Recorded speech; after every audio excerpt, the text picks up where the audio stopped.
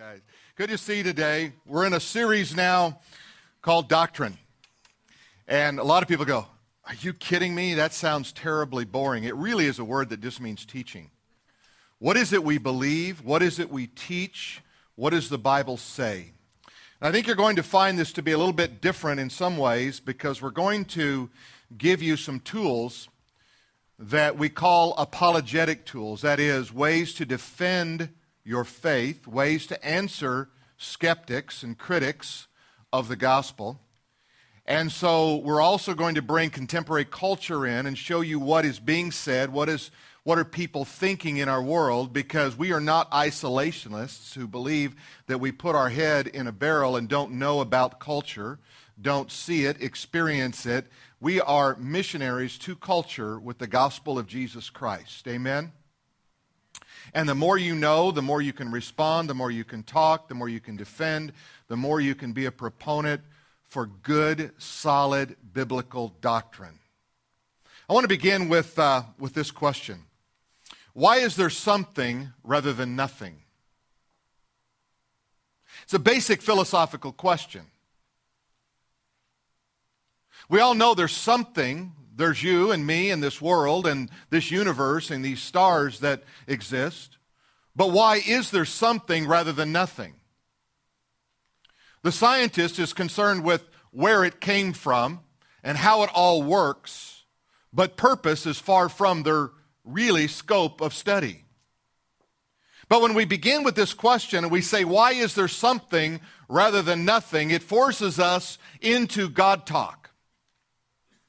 And we need to think in terms of this person that we identify as God, not only God, but which God?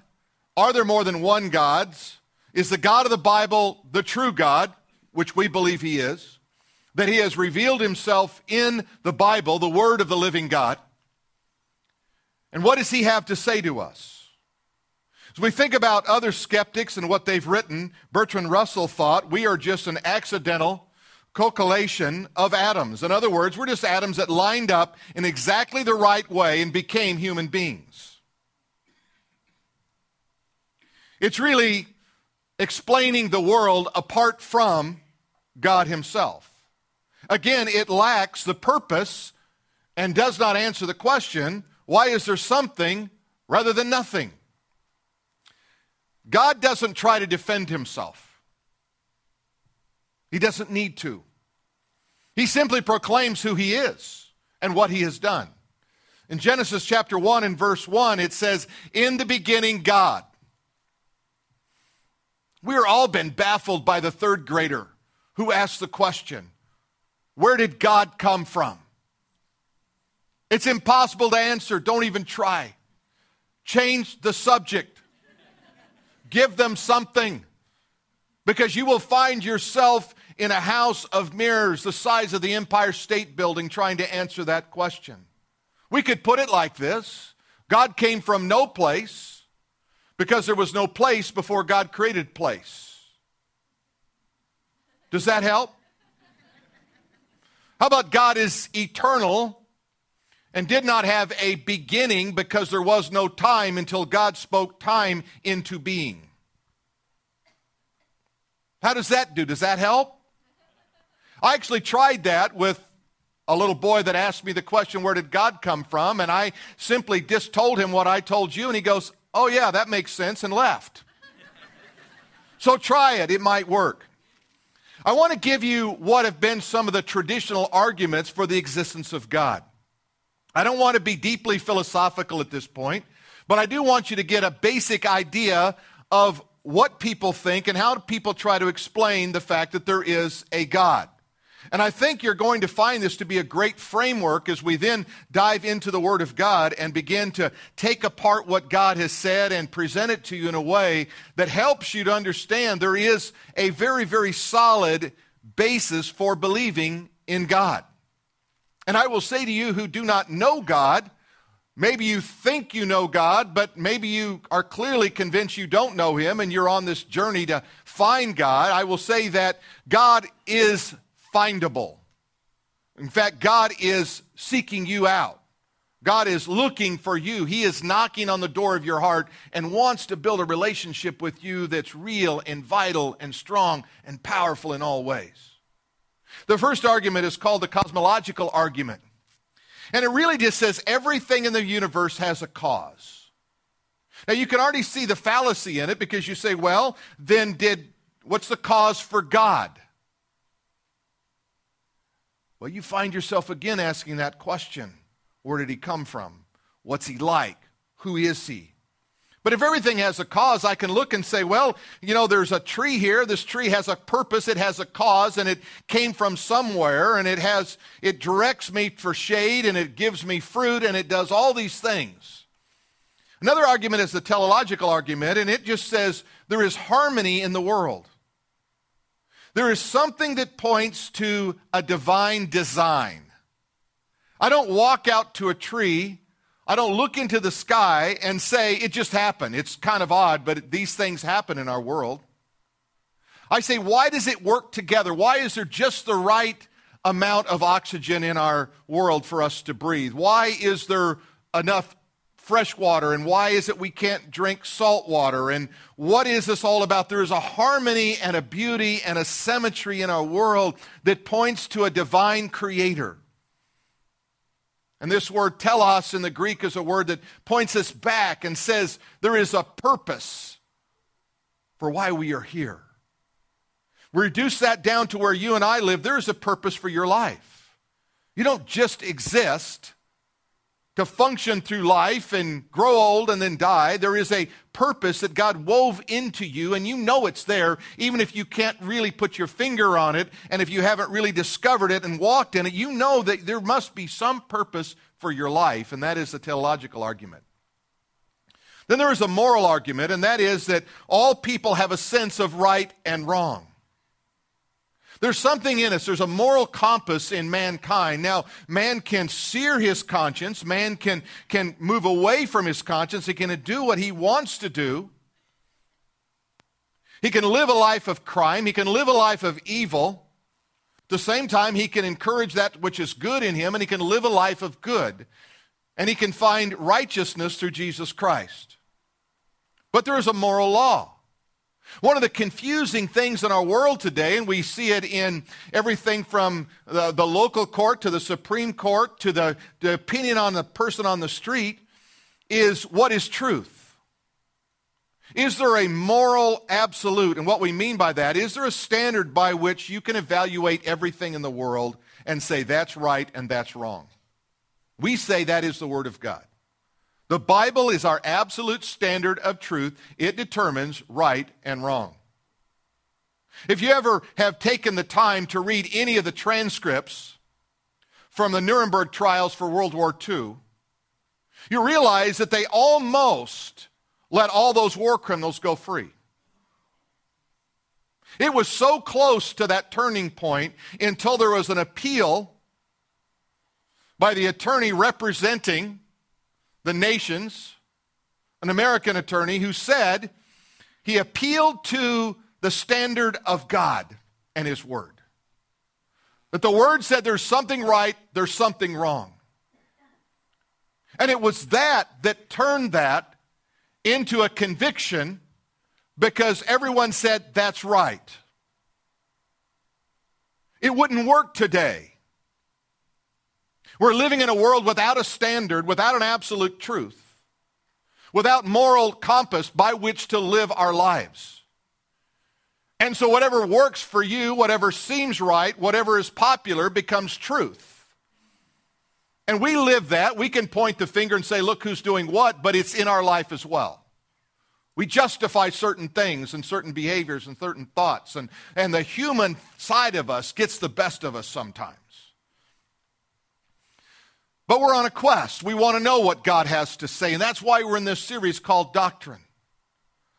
Anselm wrote hundreds of years ago this: our faith, ours is a faith that seeks understanding. If your faith is not one that seeks understanding, you're missing out on the greatest joy of really walking with God. That God says, seek me and you will find me. At the same time, he frustrates us because he says, my ways are not your ways, and my ways are past finding out. But it is given to kings to search out a thing, the book of Proverbs says.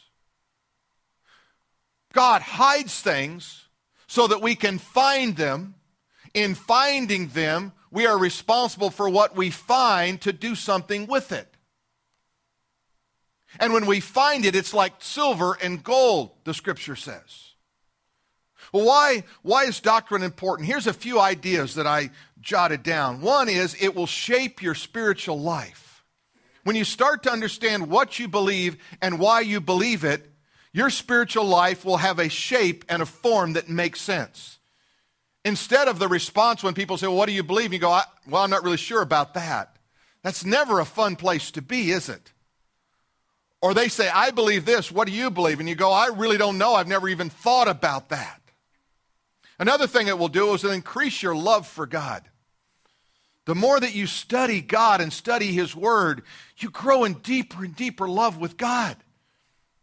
Because you realize that the length and the breadth of what He did on the cross and in the revelation of the Word and of the creation of man and of the future plans He has for us, for you and for me. And you'll see this thing all come together in a harmony that is just absolutely amazing. The other thing you'll do as you study doctrine is you'll understand God's plan. Not just for your life, but God's plan for this planet and for all eternity. And that should be a relevant topic for all of us because all of us have a concern about tomorrow because we plan to get there. We plan to visit our future. Not just in the physical world of time and space, but we plan to visit our world in eternity. The new worlds that God has created. Well, let's talk a bit about the declaration of God. I love the way God just puts it out there where we can put our arms around it. Isaiah 42 and verse 8 says this, I am the Lord. What could be more clear than that? We could stop right there, but then you wouldn't feel like you got your money's worth. You'd say that's a short sermon. But really, we could stop right there. I am the Lord. That is my name. That is my revelation to you. I am not your servant. I can be your friend, but I am your Lord. And I'm in charge. And what I say goes. I know we're living in a day of doctrinal uncertainty and the placating of all kinds of people's ideas and thoughts and visions and dreams and wonders. But I want you to know God says, I am the Lord. And there's clarity there because it's written in God's word. And then he says this, and my glory I will not give to another. When I try to take some of the glory of God, he says, stop, I am the Lord. When I try to take credit for something, he says, stop, I am the Lord. And my glory I will not give to another, nor will I give my praise to any graven image. You might create something and worship it. I don't do that. I don't authorize that. I don't sanction that. I'm God. What kind of an image are you going to create that's going to represent the eternal God? What would it look like? And anything you did that would be lesser than God, and if you worship it, if you adore it, if you give credit to it, you violate this basic principle of what he says here, I will not give my praise to another. I'm not sharing glory with you. I don't care who you are and how wonderful you are. I'm not going to do that. I'm always captured by headlines. I like to read and keep up with what's happening in our world, especially in the hip-hop world, because there's so much great information that can be relevant sermon titles and topics. And every once in a while I find something I actually like. And I go, yeah, that's a pretty good song. Then I'll listen to a couple other songs the same artist does, and I go, whoa, that one's a little out there. But puts my hand on the cultural pulse of the world. You see, if we live our life in this isolationist kind of a little box of this little Christian subculture that only really understands how we work and how we function, we can't relate to anybody outside of our box. And they look at us and go, "You're weird." And you know what? We are sometimes. But let's not be intentional about it, amen? Let's just let it be an accident. Kanye West wants to name his new album, "I Am God." It's a pretty bold title. Pretty bold title for anybody. He got a little bit of flack, and so he said, well, really, it's not the album, it's the single. And then he backed off a couple of more days, and he said, well, it's really, "I Am a God." Well, that makes it so much better.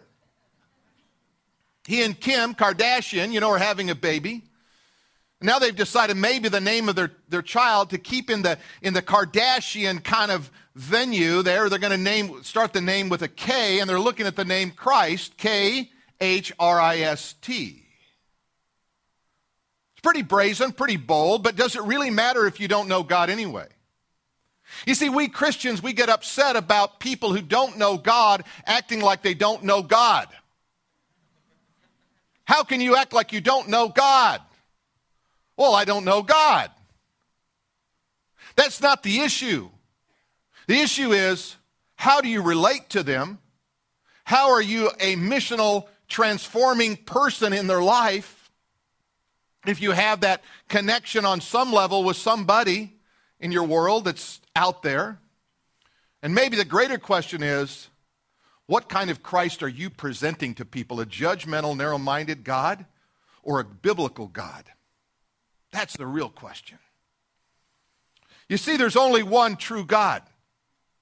God is spirit, and those who worship him must worship him, the Bible says, in spirit and in truth.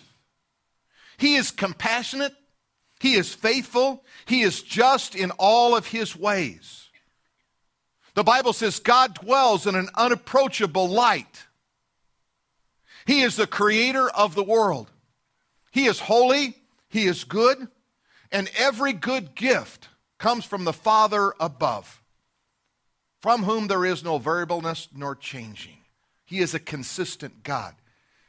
He spoke to the prophet Malachi and said, "I am the Lord and I change not." He is all-powerful, and he is worthy of mankind's worship and love. Tim Keller, who has been a cultural guide in New York City for many years, pastor of Redeemer Presbyterian Church, author, cultural spokesman in so many ways, wrote these words: Christianity that is not growing is not the more secularized, belief-thin versions predicted by the sociologist. Rather, it is a robust, supernaturalist kind of faith with belief in miracles, scriptural authority, and personal conversion. Who wants religion? I don't. I love to shock people and say, I hate religion, and they look at me like I'm crazy. I said, I do. I hate religion. It's all about this conformity. Do it my way and live out your life under rules and guidance. And I'm going, oh, that gives me a pain I can't locate. But I love Jesus.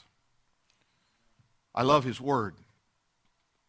And that to me is more important. I'm not interested in going through the motion. You know, we are different. Our DNA in starting this church is different, and we're not going to be like, and God forsake, I hope we're not like every other church. I hope we're different. Hope we are who we are. Not that there's anything wrong with other churches, but they need to be who they are so we can be who we are.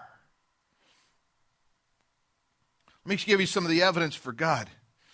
William Wilberforce, you may recognize that name from the slave trade and what he did to turn that around. But listen to what he said. Christianity has been successfully attacked and marginalized because those who profess belief were unable to defend the faith from attack, even though its attackers were deeply flawed.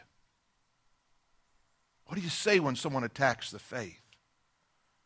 Most Christians just kind of cowl and get in a corner and say, well, gosh, I don't even know how to answer that, or, well, I'm sorry about that, or whatever. And I find that when you just confront somebody with a little bit of information, you don't have to have a lot.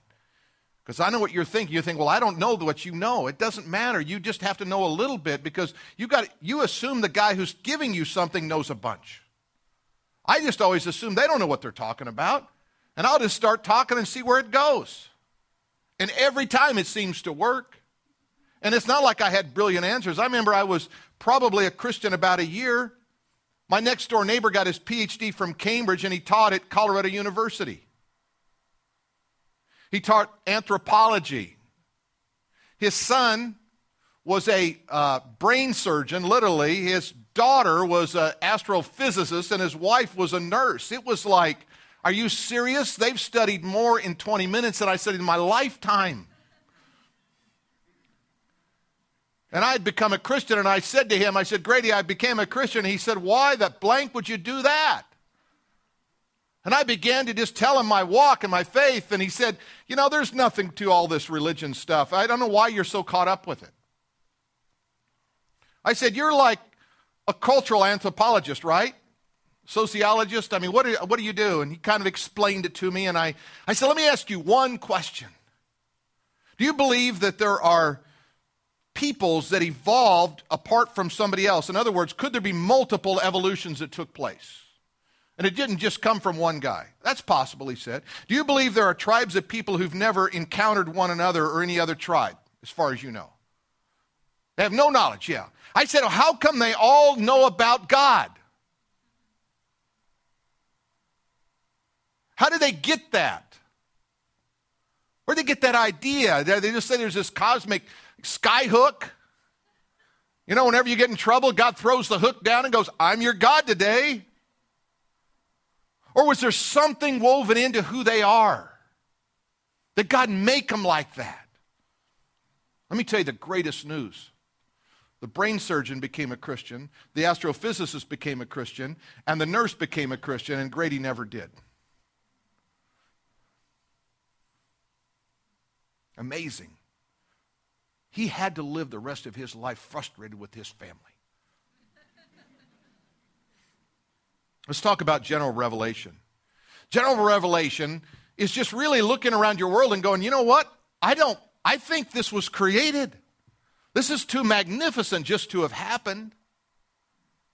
It takes a lot of faith for me to believe somehow that all the right things kind of came together in the primeval sludge of this world, and next thing you know, gosh, it was crazy, but my fins dropped off. I grew a couple of legs, my ancestors did, and I stepped out on the beach, and next thing I know, I went to school, and now I drive cars. That's a pretty big faith step, if you ask me. That's evolution. Or how about this one? God spoke the world into existence. They're both faith presuppositions, aren't they? They both ask you to make a decision. Well, here's what general revelation says in Psalm 19:1. The heavens declare the glory of God, and the firmament showeth forth his handiwork. I can look into the heavens, I can see the sun, the moon, and the stars, and I can say, God did a marvelous thing. And everybody believes that unless somebody tries to talk them out of it. Talk to a child. They have an instinctual kind of a knowledge there must be a God. And then let's go to Romans chapter 1, verses 20 and 21. Listen to what it says. For since the creation of the world, his invisible attributes can be clearly seen. Now, an attribute of God would be like love. I can see the love of God in the natural world that I live in. I can see something of his mercy.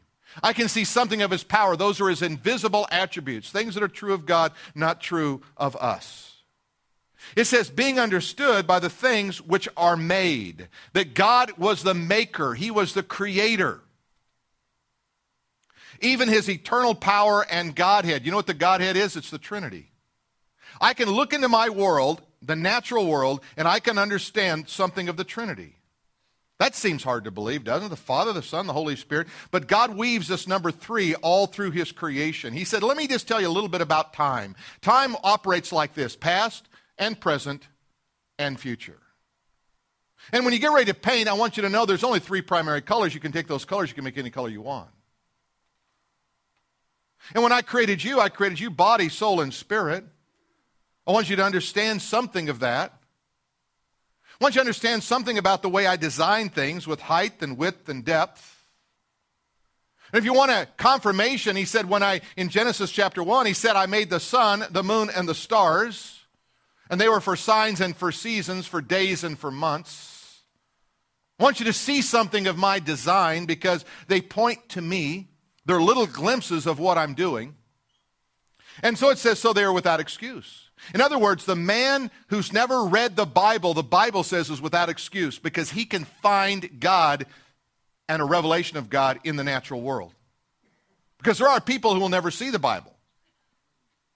How are they going to find God? A hungry heart always finds a loving God. Because although they knew him, you see that? Oh yeah, there's a God. I know about this God. It says they did not glorify him as God, nor were they thankful, but became futile in their thoughts. You know, one of the courses that unfortunately doesn't get taught too often in school is logic. Parents, can I just say this? The first thing to go in the life of your children is their ability to work logical conclusions. Random thoughts, this is how I feel, instead of this doesn't make sense. Logic ought to be demand first level course for every student. But they became futile in their thoughts, and their foolish hearts were darkened. Then there is special revelation. How about the Bible? That's God's special revelation. That's God revealing himself to us. But the ultimate revelation was Jesus Christ, the God-man. John chapter 1 and verse 1. In the beginning was the Word, and the Word was with God, and the Word was God. I remember one time I was just early in my pastorate, and there was a knock on the door. And it was the local team of Jehovah's Witnesses. And there was 3 ladies. And they said, we want to tell you about Jehovah. I said, great, come on in. And they sat down and they started talking. And I said, they said something, well, you know, Jesus is a God. And I go, I thought he was the God. I didn't tell him I was a pastor, didn't tell him anything. And I really had only been a Christian 4 years. I started pastoring, senior pastor, when I was 3 years into the faith. So you know how much I knew. Like nothing, right? And so they said, well, you know, it says in the Greek. Well, I'd already had like 20 hours of Greek up to that point in college and seminary. I said, oh, really, do you read Greek? They said, oh, yes, and they have what's called an interlinear New Testament, and they put the English and they put the little Greek words below it, and so they tell them, see that word right there? That word means that word. They don't tell you the New World Translation has been modified. It doesn't reflect that. And I said, well, you know the little word a in front of God. A does not, indefinite articles don't appear in the Greek language. There are none. It's either absent or it's the word the. It's a definite article. And I said, for example, in John chapter 1, oh, yes, we know John. And I just quoted the Greek to her. I just said, well, in arche, henologos, proston, theon, pentadia, tua, tenid. And I'd lost him. And I took him back to that passage I read earlier, but I prefaced it with this question. I said, do you believe there's any way that God could be 3 persons? If he's all-powerful and almighty, could God be 3 persons but still be one being? Now, you see the dilemma? I created a dilemma. The dilemma is this. If I say yes, then I have a Trinitarian God. If I say no, then my God is not all-powerful. He's limited. They will always move in the direction of religion, not the Bible. No, there's no way God could do that. And I said, okay, well, let me read this passage. Do you believe it's true? Isaiah 42:8. I am the Lord, that is my name. My glory will I not give to another. Do you believe that's true? Oh, absolutely, I believe that. I took him over to Revelation 5. Here's Jesus sitting on the throne. The 12 and 24 elders, they fall down and they worship Jesus. I said, why is God letting that happen? He shouldn't do that. God should stop. Whoa, whoa, whoa, angels. Everybody, wrong guy. God, I don't know who that guy is, but he just showed up. Or does that confirm the idea of the Trinity of God? It's one glimpse into it. How about John 1:14? And the Word became flesh and dwelt among us, and we beheld his glory, the glory of the only begotten of the Father, full of grace and full of truth. That's a pretty powerful statement about God. In the beginning was the Word was with God, the Word was God. Then 14, and the Word became flesh. So this living Word of God became flesh and moved among us. Now that verse has a lot of power to it. Now there's an attempt to try to make the Bible easy to understand, and in the process of doing that with translations and paraphrases, what people end up getting is not much. For example, if you read the Message, which is not a translation, it's just really kind of a mess, but it says this, it says, he moved into our neighborhood right down the street, he was one of us. Well, that doesn't tell you the Word became flesh and dwelt among us and beheld his glory, the glory of the only begotten. It misses the whole glory of who this person is, full of grace and full of truth. Let's go to the power of God. Jeremiah chapter 9, verses 23 and 24. Thus says the Lord, let not the wise man glory in his wisdom. You ever felt wise and you kind of thought, I need to kind of glory in that. I need to kind of enjoy that a little bit.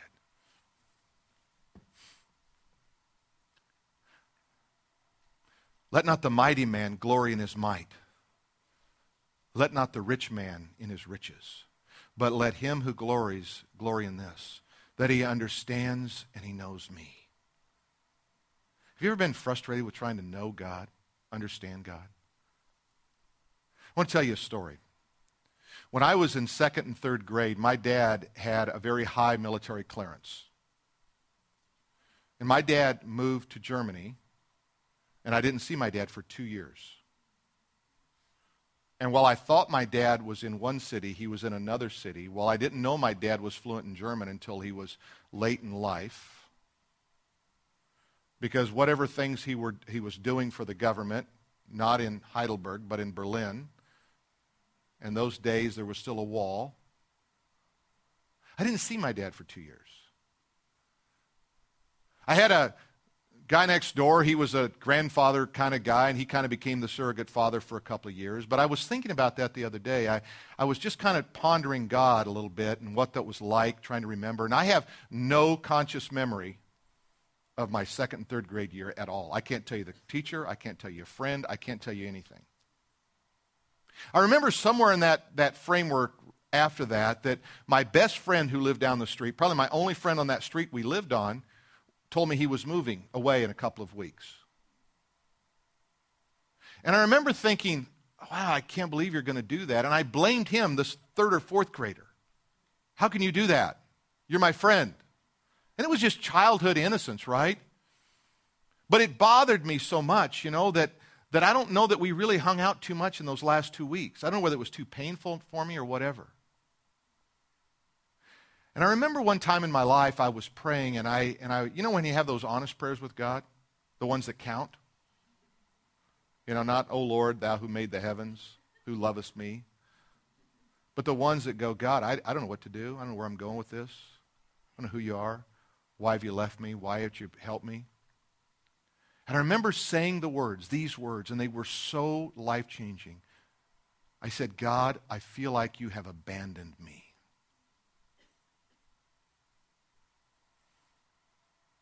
I feel like you've abandoned me.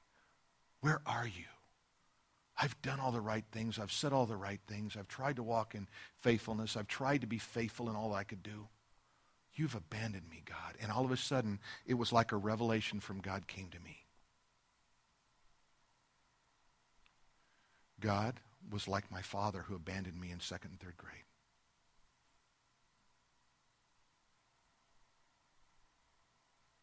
And we project so much of our understanding of God on how we were raised and the traumas and the crisis we have in our life. It helped me to understand not only my childhood, but it helped me to understand my theology about God.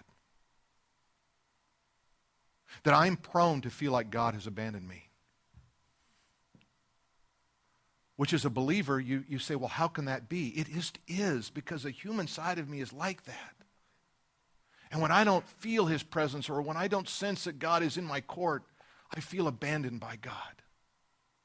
But the reason it was so helpful was because it gave me the path back to understanding a little bit of how I operate. So scriptures like this, he says, but let him who glories glory in this, that he understands and knows me. And I go, God, I don't really understand you sometimes. I have to live by faith. It's the only way I can do it. He said, just remember this, that I am the Lord exercising loving kindness, judgment, and righteousness in the earth.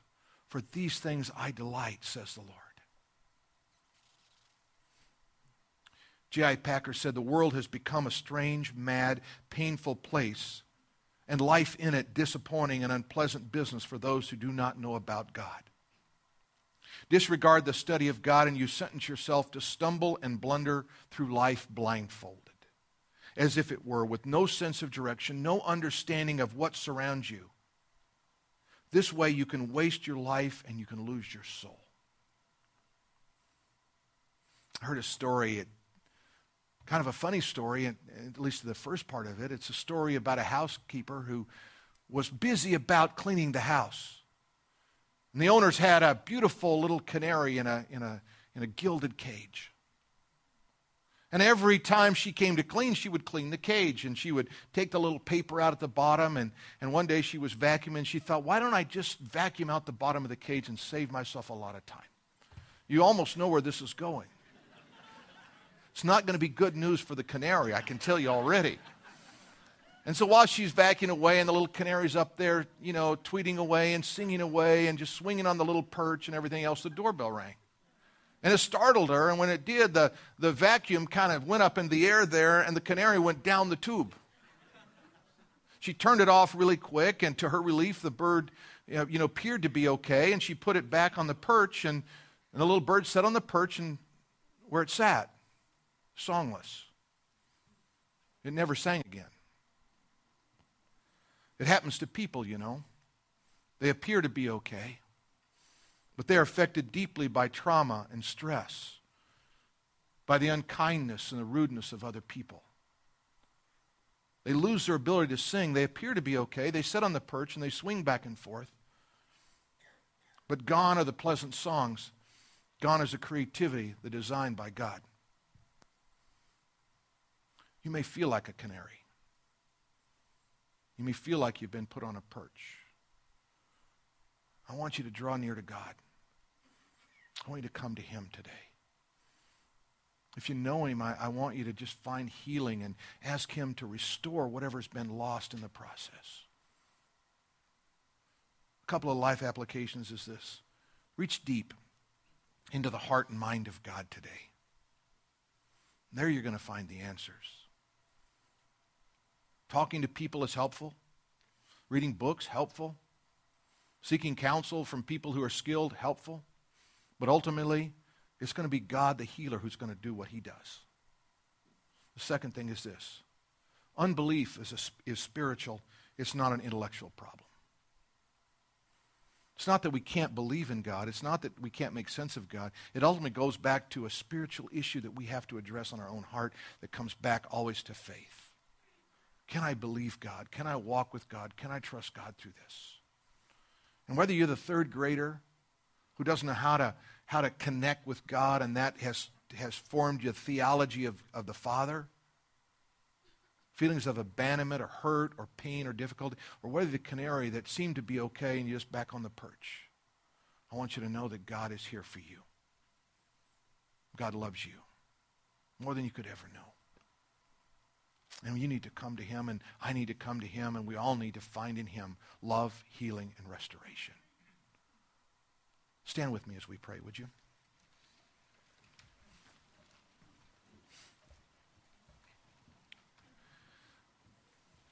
Father, as we think about God, there's so much to think about. There's so much, God, that we have to wonder about.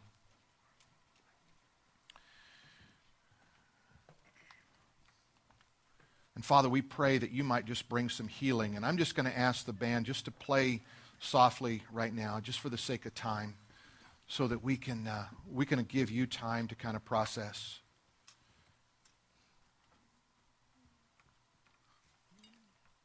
What's God doing in your heart right now? How's God speaking to you?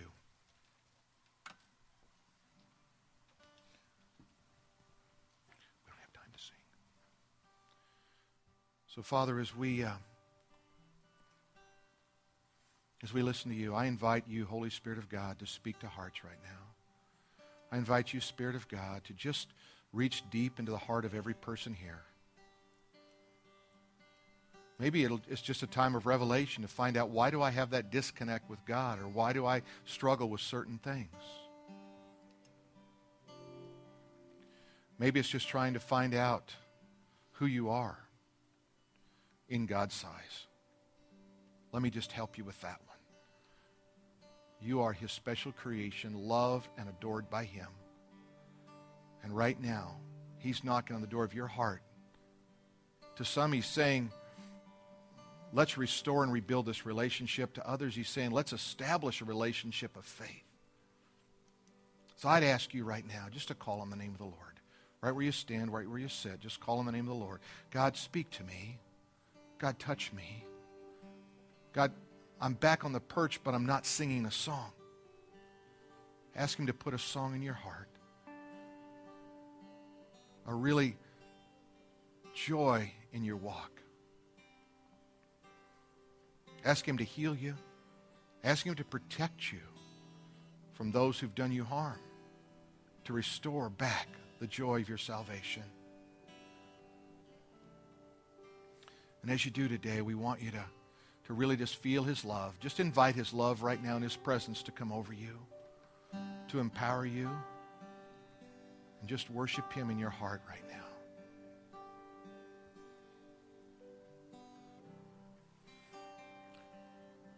As we conclude this morning, I just want to ask God's blessings on you.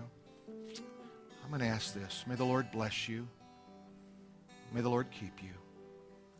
May the Lord cause his face to shine upon you.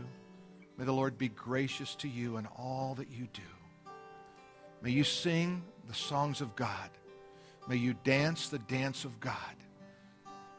May you love with the love of God. And by all means, may you know him better and better every day. In the name of Jesus our Lord we pray. Amen. Hey, God bless you guys. Have a great day.